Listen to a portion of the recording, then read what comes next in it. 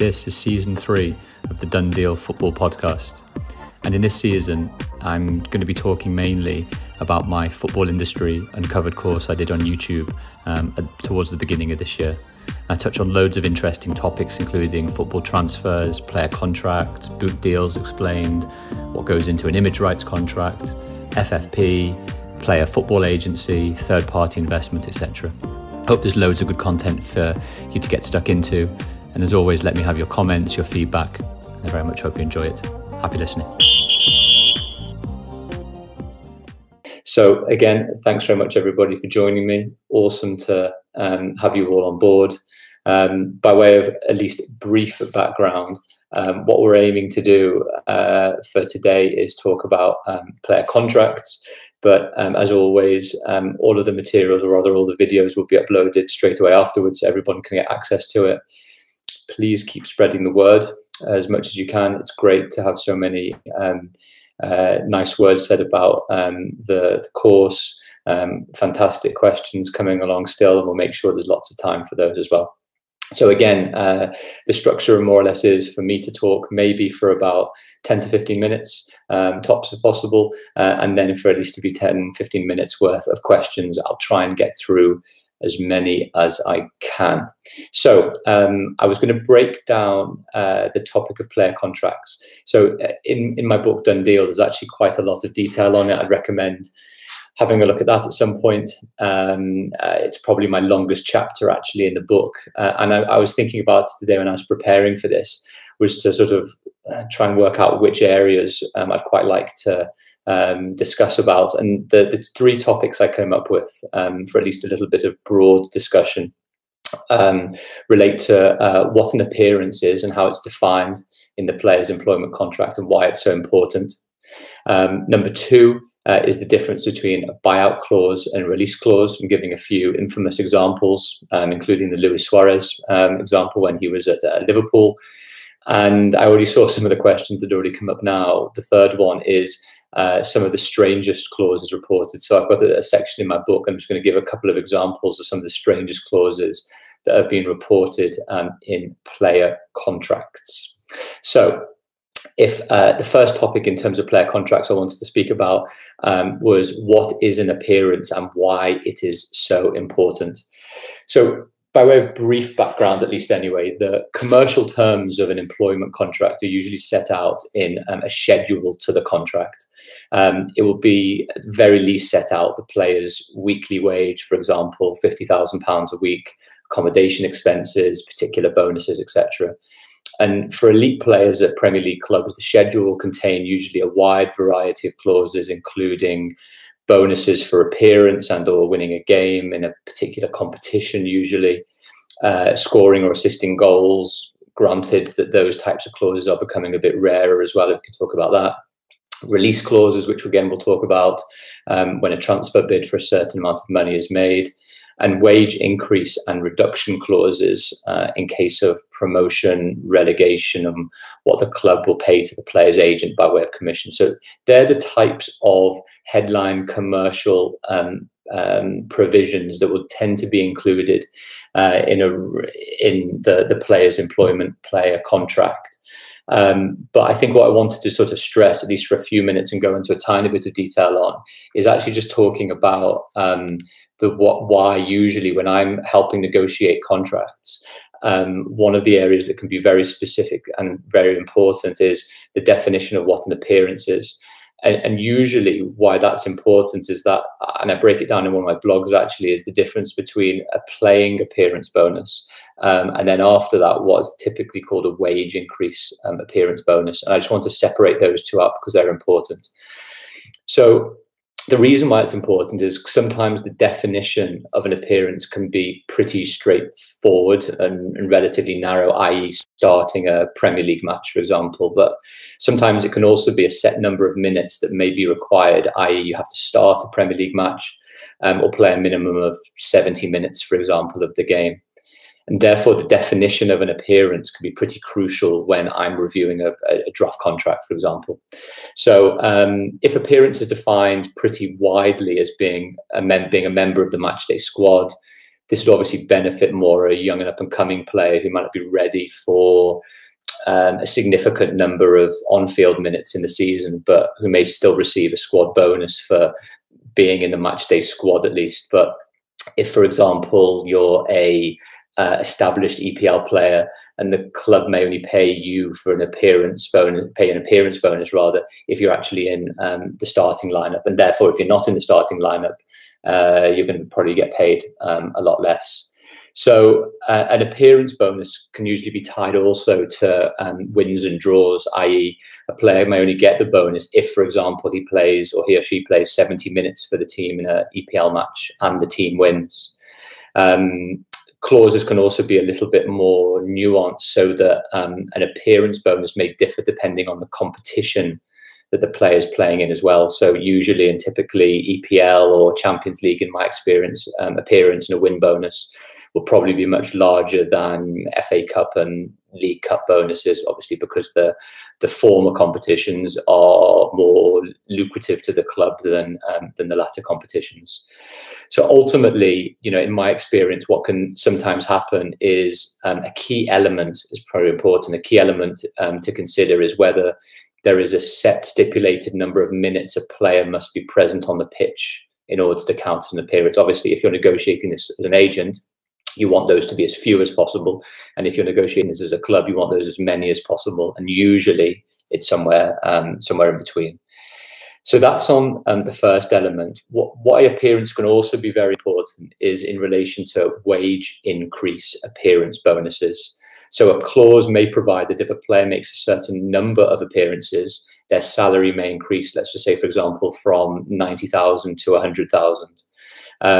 It's crucial to understand how appearance can therefore be defined, as much will depend on the number of appearances, the number of minutes, as we talked about, and which competition the appearance relates to. So, for example, again, it might be if reaching £50,000 from £40,000 means you have to play in 50 appearances, and an appearance means at least 45 minutes in Premier League and Champions League matches, then as an agent, I think you probably, and a player, have to understand that even an EPL squad player may take a couple of seasons in order to reach such a target.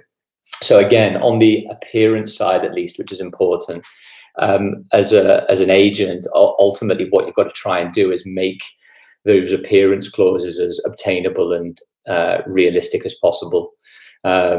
Again, what you may have with an appearance bonus as well is that a player may receive a one-off bonus, let's say £100,000, if the player reaches a set of milestone appearances. So, for example, £100,000 once they reach 50 Premier League appearances, another £100,000 when they reach 100 first-team appearances, etc.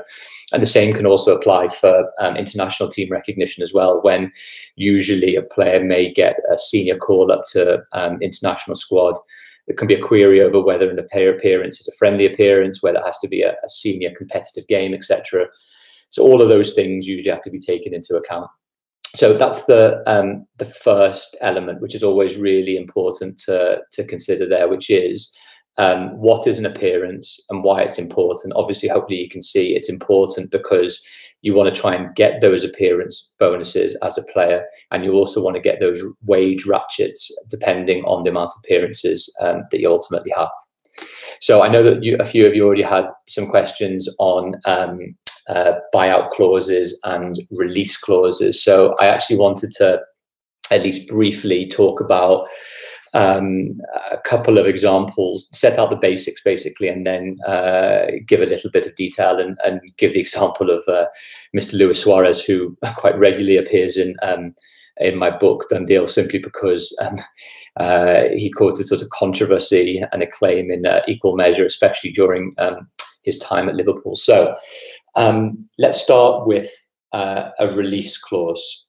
So a release clause is a clause in the player's contract that becomes effective when the minimum selling figure set out in the player's employment contract is triggered by the purchasing club. The player will then be entitled to speak to the buying club The clause may also be triggered if another condition is met, for example, on a particular transfer window, or because a club doesn't participate to qualify for the Champions League, or a club is relegated, and that effectively crystallizes a release clause. So the point of a release clause, at least in a number of the ones that I have been involved in, is more or less to cater for a particular situation. And that situation actually pretty much occurred in the Luis Suarez example. So Suarez isn't the only example of where there was a particular clause, query where there was a release clause or a best faith clause, which we'll talk about in a second. But in recent windows, we've seen, or not necessarily recent, Demba Ba moving from Newcastle to Chelsea, Joe Allen a while back moving from Swansea to Liverpool. More recently, I believe it was reported that Liverpool triggered Benteke's Villa release clause of £32 million. He then obviously subsequently moved to Crystal Palace. So what happened with Mr. Suarez? So it was the 2013 transfer window, and Suarez was still at Liverpool, and it was at least told by someone to Arsenal that that he had a £40 million release clause. So what did Arsenal do? They bid their infamous £40 million plus £1 in order to activate the clause. Because they presumably thought that anyone bidding over £40 million, the club would automatically have to accept that bid. John Henry, one of the principal owners of Liverpool, currently now of FSG, wasn't particularly happy and tweeted to that effect. And the PFA, at least were reported during that time and afterwards, that the clause in Suarez's contract actually was a good faith release clause rather than an automatic release clause. And the two are pretty different, because an automatic clause means that the player must be allowed to speak to a buying club if the minimum release amount is offered. Whereas a good faith clause means the parties would be required to negotiate in good faith at least once a bid has been made. So importantly, I think the point to note is that a good faith clause does not automatically mean the selling club has to accept the offer. So what happened? Suarez obviously didn't move. He, in the end, moved to Barcelona a season after. Obviously, quite a lot of controversy because he bit Chiellini in the World Cup, whether that reduced his transfer value. And then obviously he's had a very good spell and continues to have a pretty good spell at Barca, even though I think he's out injured now for the remainder of the season whenever it starts up again. So in comparison to release clauses, I know there were a few questions already about buyout clauses, and the reason why there's sometimes a bit of a difference is buyout clauses are pretty widespread in Spain for a particular contractual reason. It's not obligatory. It was great. I had a conversation with some of the guys at FIFA, Spanish lawyers were explaining it's not obligatory to have a buyout clause in footballer contracts in Spain, but it is pretty commonplace. And what's different there is that they're usually set at a pretty high figure. It's not necessarily the true market value of the player, but the player must literally buy out his contract at the stipulated amount, although in practice it's the purchasing club. Give an example, when Neymar moved from Barcelona to PSG, PSG effectively had to provide that buyout figure to La Liga offices, or rather transfer that money, and then that buyout was effected so that Neymar could then effectively start contract negotiations with PSG and then sign accordingly. So that seems, at least at a very, very quick level, to be the difference between what a buyout clause is and what a release clause is. Now, the query that some have already come up with is actually talking about what if the club who has the player's registration, i.e. the selling club, refuses to release him. And I think the simple answer is it's likely there would be an arbitration process, really. And there would be something, an arbitration provision, usually in the player contract, which would be a process to follow. And at some point then a ruling would be made on the validity of the release clause, really. So that's what I wanted to mention on buyout clauses and release clauses. And what I then wanted to do for a couple of minutes as well, because I know there were a few questions on some of the strangest reported clauses. I just wanted to give a couple of examples from my book, which made reference to some of the strangest clauses reported in footballer and manager contracts. So I'll try and just give 3 or 4 relatively brief examples, but hopefully they'll go to try and explain some of the strange idiosyncrasies that you sometimes see in player contracts. So Sunderland were reported to have inserted a provision that stopped Swedish international player Stefan Schwarz from travelling into space. Stig Inge Bjorneby, who was a Norwegian left back for Liverpool, was forbidden from emulating his father, who was an Olympic ski jumper, when Liverpool refused to let him ski when he was back home in Norway. It was reported that when Neymar was at Barcelona, his friends were flown to Spain every 2 months for an all expenses paid holiday in Barcelona. Some of those type of elements are actually quite common, i.e. a certain number of return flights home to an international player's city and country over a particular period of time. That's relatively straightforward. It was reported, I know it's a while back now, when Dennis Bergkamp was in his prime, that because he had a fear of flying, he insisted on a clause in his contract to ensure that he was not forced to fly on away trips. So, Sunil, just see you've made that point about Bergkamp had a no-fly clause. At least what I haven't obviously seen that clause, but it was reported, that was certainly the case. A bit more of a stranger one with Rafael van der Vaart, the ex-Spurs player when he was at Real Betis. When he moved there in 2015, it was reported that he could wear any colour of boots apart from red, because red was the colour of Real Betis's local rivals, Sevilla. So there were just a couple of examples. There's a very, very rather amusing one that I'll probably just quickly mention, which is there was a pretty infamous player called Neil Ruddock that played for Spurs and Liverpool. And when he was playing for Crystal Palace, it was actually reported that he had a weight restriction clause inserted into his playing contract, so that effectively, I guess, he could not become overweight and keep training and be in relatively good shape, ready for matches. And it was reported that they actually put a weight clause in his contract to make sure he wouldn't turn up overweight. The irony of it all was apparently that Ruddock was reported to have missed his debut because he didn't have shorts that fitted, presumably because either he was still overweight or, didn't come in such extra large sizes.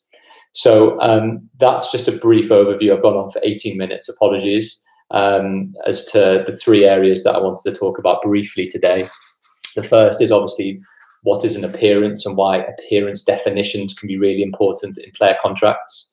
The second is just at least briefly discussing the difference between a buyout clause and a release clause, and giving the Luis Suarez example, and then just talking about a few of the strangest clauses reported. So let's, if I can, just make this a bit bigger and take a look at some of the questions that started to come through now. So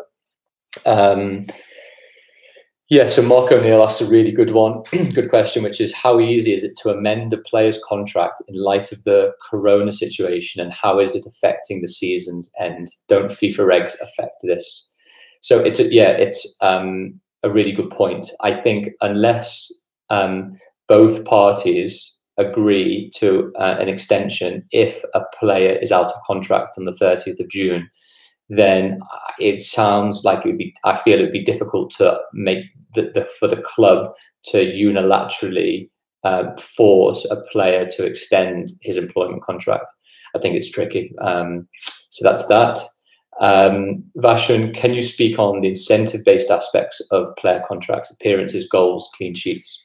Thanks, Vashon. So the short answer is there's definitely been a trend, and I mentioned in the book as well, moving away from individual incentives and towards team incentives. So there are obviously still some clubs that pay goal and assist bonuses, but on the whole, there is certainly a move away from individual bonuses into team bonuses. So winning and appearing rather than scoring goals and assisting, even though that is still certainly the case. John asks a question, which is, how do clubs protect academy players from getting poached from bigger clubs? I would like, if possible, then to have another session on that, actually, because that's a really great one. The short answer is it's quite difficult. And it's difficult when players go into scholarship agreements, which in the UK can be started at 16. Players can then sign professional deals at 17. And usually what will happen is teams will try and get players to sign it to scholarship agreements at 16, which then automatically transform into professional deals at 17. And what usually then can happen, which is somewhat of a disincentive, is that if a player, even on a free transfer in England, moves at the end of his contract before the player is 24 years old, there is still compensation to be paid. So at least then players could still, or rather clubs can still receive some compensation for the training and everything else that goes on from that. Sinner, so you have asked, are player contract terms done in years or seasons? If, for argument's sake, the season is cancelled as well as next season, will a 5-year contract signed in 19 actually be a 3.5 year in the summer 21? Usually, the employment contracts that I see are for a particular period of time. So usually contracts will expire on the 30th of June of a particular year. So that's the short answer there. Panagotis, you come up with a great question, which is, could you please elaborate on the players' guarantees that have signed a pre-contract with a new club with a view to signing a contract effective as 1st of July in view of the extended season? So I think the question there is that what happens for a pre-contract player that signed a pre-contract because they're out of season in the summer, but the season might not finish by the summer. And I think the answer is that the employment contract, at least first instance, my view is the employment contract would be valid, but they may not be able to register that player until the season is actually finished, which might cause a few problems there. Let's go take one from Martin Newman. Hi, Martin. Where do players' image rights come in? So yeah, great question. I'm actually doing an image rights session on Friday, I think. So I'm going to talk about it then. But the brief answer there is that what usually happens is when an elite player is joining an elite club, there are 2 agreements that are signed. One is the employment contract, which effectively deals with all of the players' on-field activities. And then there is an image rights deal between the club and usually the player's image rights company for a certain amount of money for the club then to exploit the player's image off field, and that's a growing lucrative part of the wider commercial pie for a lot of clubs and players. Jack asked a great question on, do I think an implied term of mutual trust and confidence could have a substantial effect on any Man City player contracts following the club's FFP breach? Yeah, I did a podcast actually with John Marsden relatively recently. John's a brilliant sports law barrister that I work with a lot, and he mentioned that point. I still think the short answer is that it would take a very brave player to terminate their contract on that basis, but it certainly can be used as leverage for potential discussions that are going on. And I think also we've got an FFP session in a few weeks, so we can definitely talk about Manchester City in that context there as well. Let's keep going. Still some great questions here. Barris, so another one regarding buyout clauses. Is it possible for a third-party club to trigger the buyout clause and pay the compensation directly to the club? Buyout clauses. So let's just see. Is it possible for a third-party club to trigger the buyout clause and pay the compensation directly to the club? I'm not sure what you're saying there. If it's a way round to get a way round the buyout, then I'm not quite sure what that means. Usually, the buyout has to be paid by the club that is effectively buying out the player's buyout number. So that's the straightforward one there. Stephen, hey Stephen, would you consider posting a contract from a few years ago with permission of the club and the player to illustrate some of your key points in annotated fashion. It'd be a great one if I could possibly do it. I'm obviously bound by confidentiality and on my job, for my job as being a solicitor as well, and a lawyer more generally.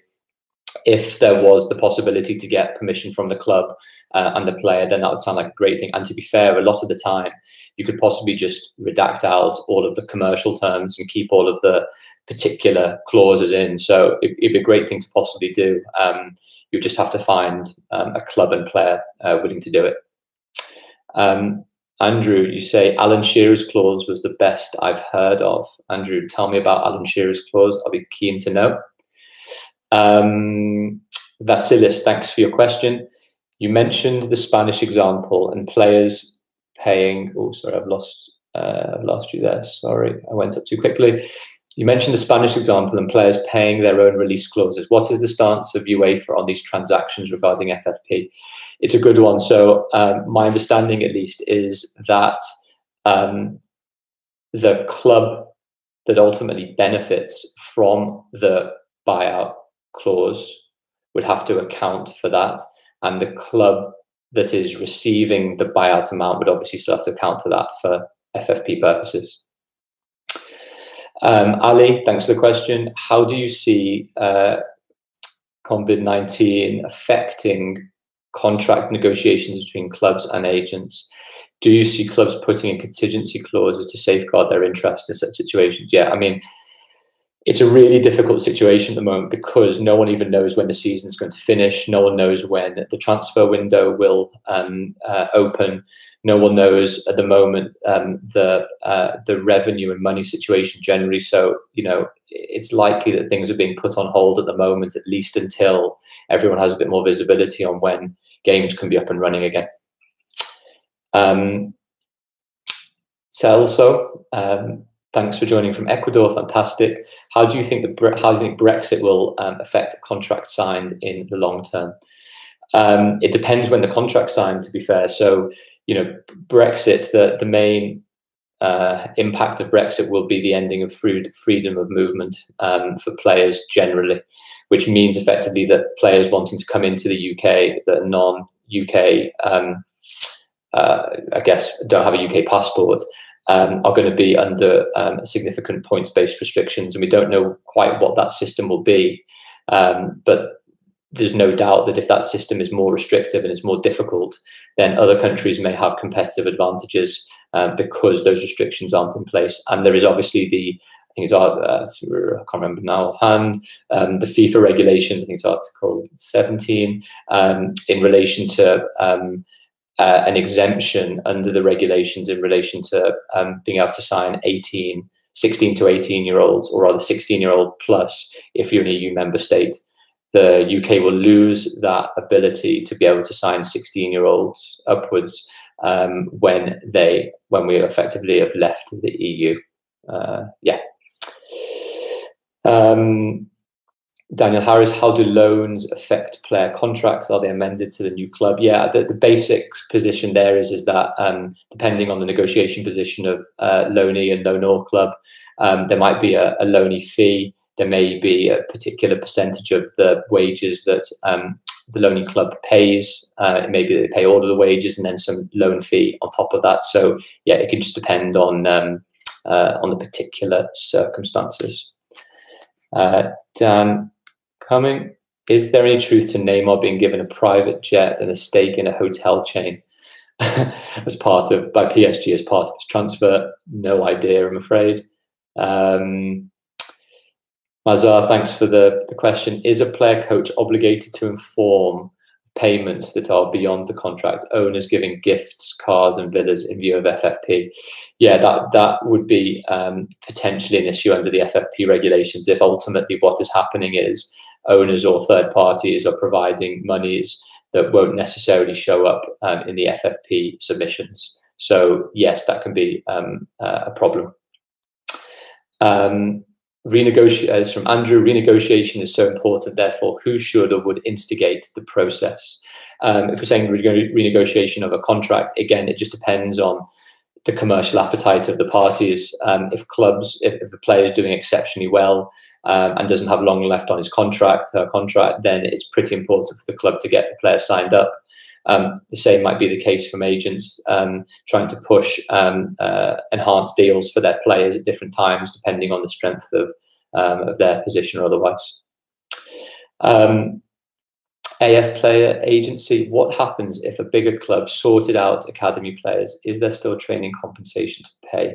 I'm not sure he means sorted out academy players, but there can still be compensation to pay depending on where the player is transferring to. That's either if it's domestic transfer, it's taken care of in the EFL or EPL rules. Otherwise, if it's an international one, then it's governed by FIFA.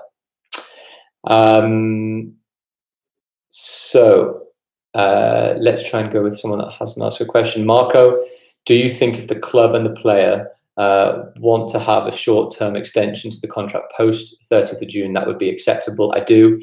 I think that's going to be a distinct possibility, bearing in mind the season's likely to finish after that date. And that's similar to question to what Andrew has asked. Nate, in the MLS, the player signs contracts with the league as opposed to the club. What do you think are the pros and cons of the league having the player contracts instead of the club itself? It's a great question, and I haven't really considered it that much. So give that a little bit of time for me, and I can get back to you on that one. And I think we are basically at 30 minutes. Fantastic questions again. Thank you very much for everyone for joining. Just a couple of things as always. I just wanted to recommend a couple of things as always. I would highly recommend this book. Hopefully I'm going to do this every time as long as I have enough books left. This is called The Price of Football. It's by a great guy called Kieran Maguire. It's come out relatively recently. If you're interested in the finances of football more generally, there's two people I'd recommend. Kieran in his fantastic book. Highly recommend it. The other is Swiss Ramble on Twitter. He's absolutely fantastic. He does loads of brilliant Twitter threads. So I'd highly recommend this book. I'm starting to read it now. And Swiss Ramble from Twitter. Again, just want to mention all of my social media, which you can all see on the link. You can follow me across lots of different social channels. My podcast is still available, and obviously my book is too. I'm going to try and find a way of starting to give away some books, hopefully, as well. So we can crack on with that in the coming days too. But thanks again for joining me. Awesome to have you. Look forward to seeing you tomorrow. Cheers. Bye. Thanks for listening. You can follow me on Twitter, TikTok and Instagram at Football Law, read my blogs and listen to my previous podcasts via my website, danielg.com/blogs. Please do subscribe to the Done Deal Football Podcast, like, share and tag me. If you like the content, if not my voice, you'll probably also like my book Done Deal, an insider's guide to football contracts, multi-million-pound transfers and Premier League big business. A bit of a mouthful. It's available to buy in hard copy, digitally and via Audible.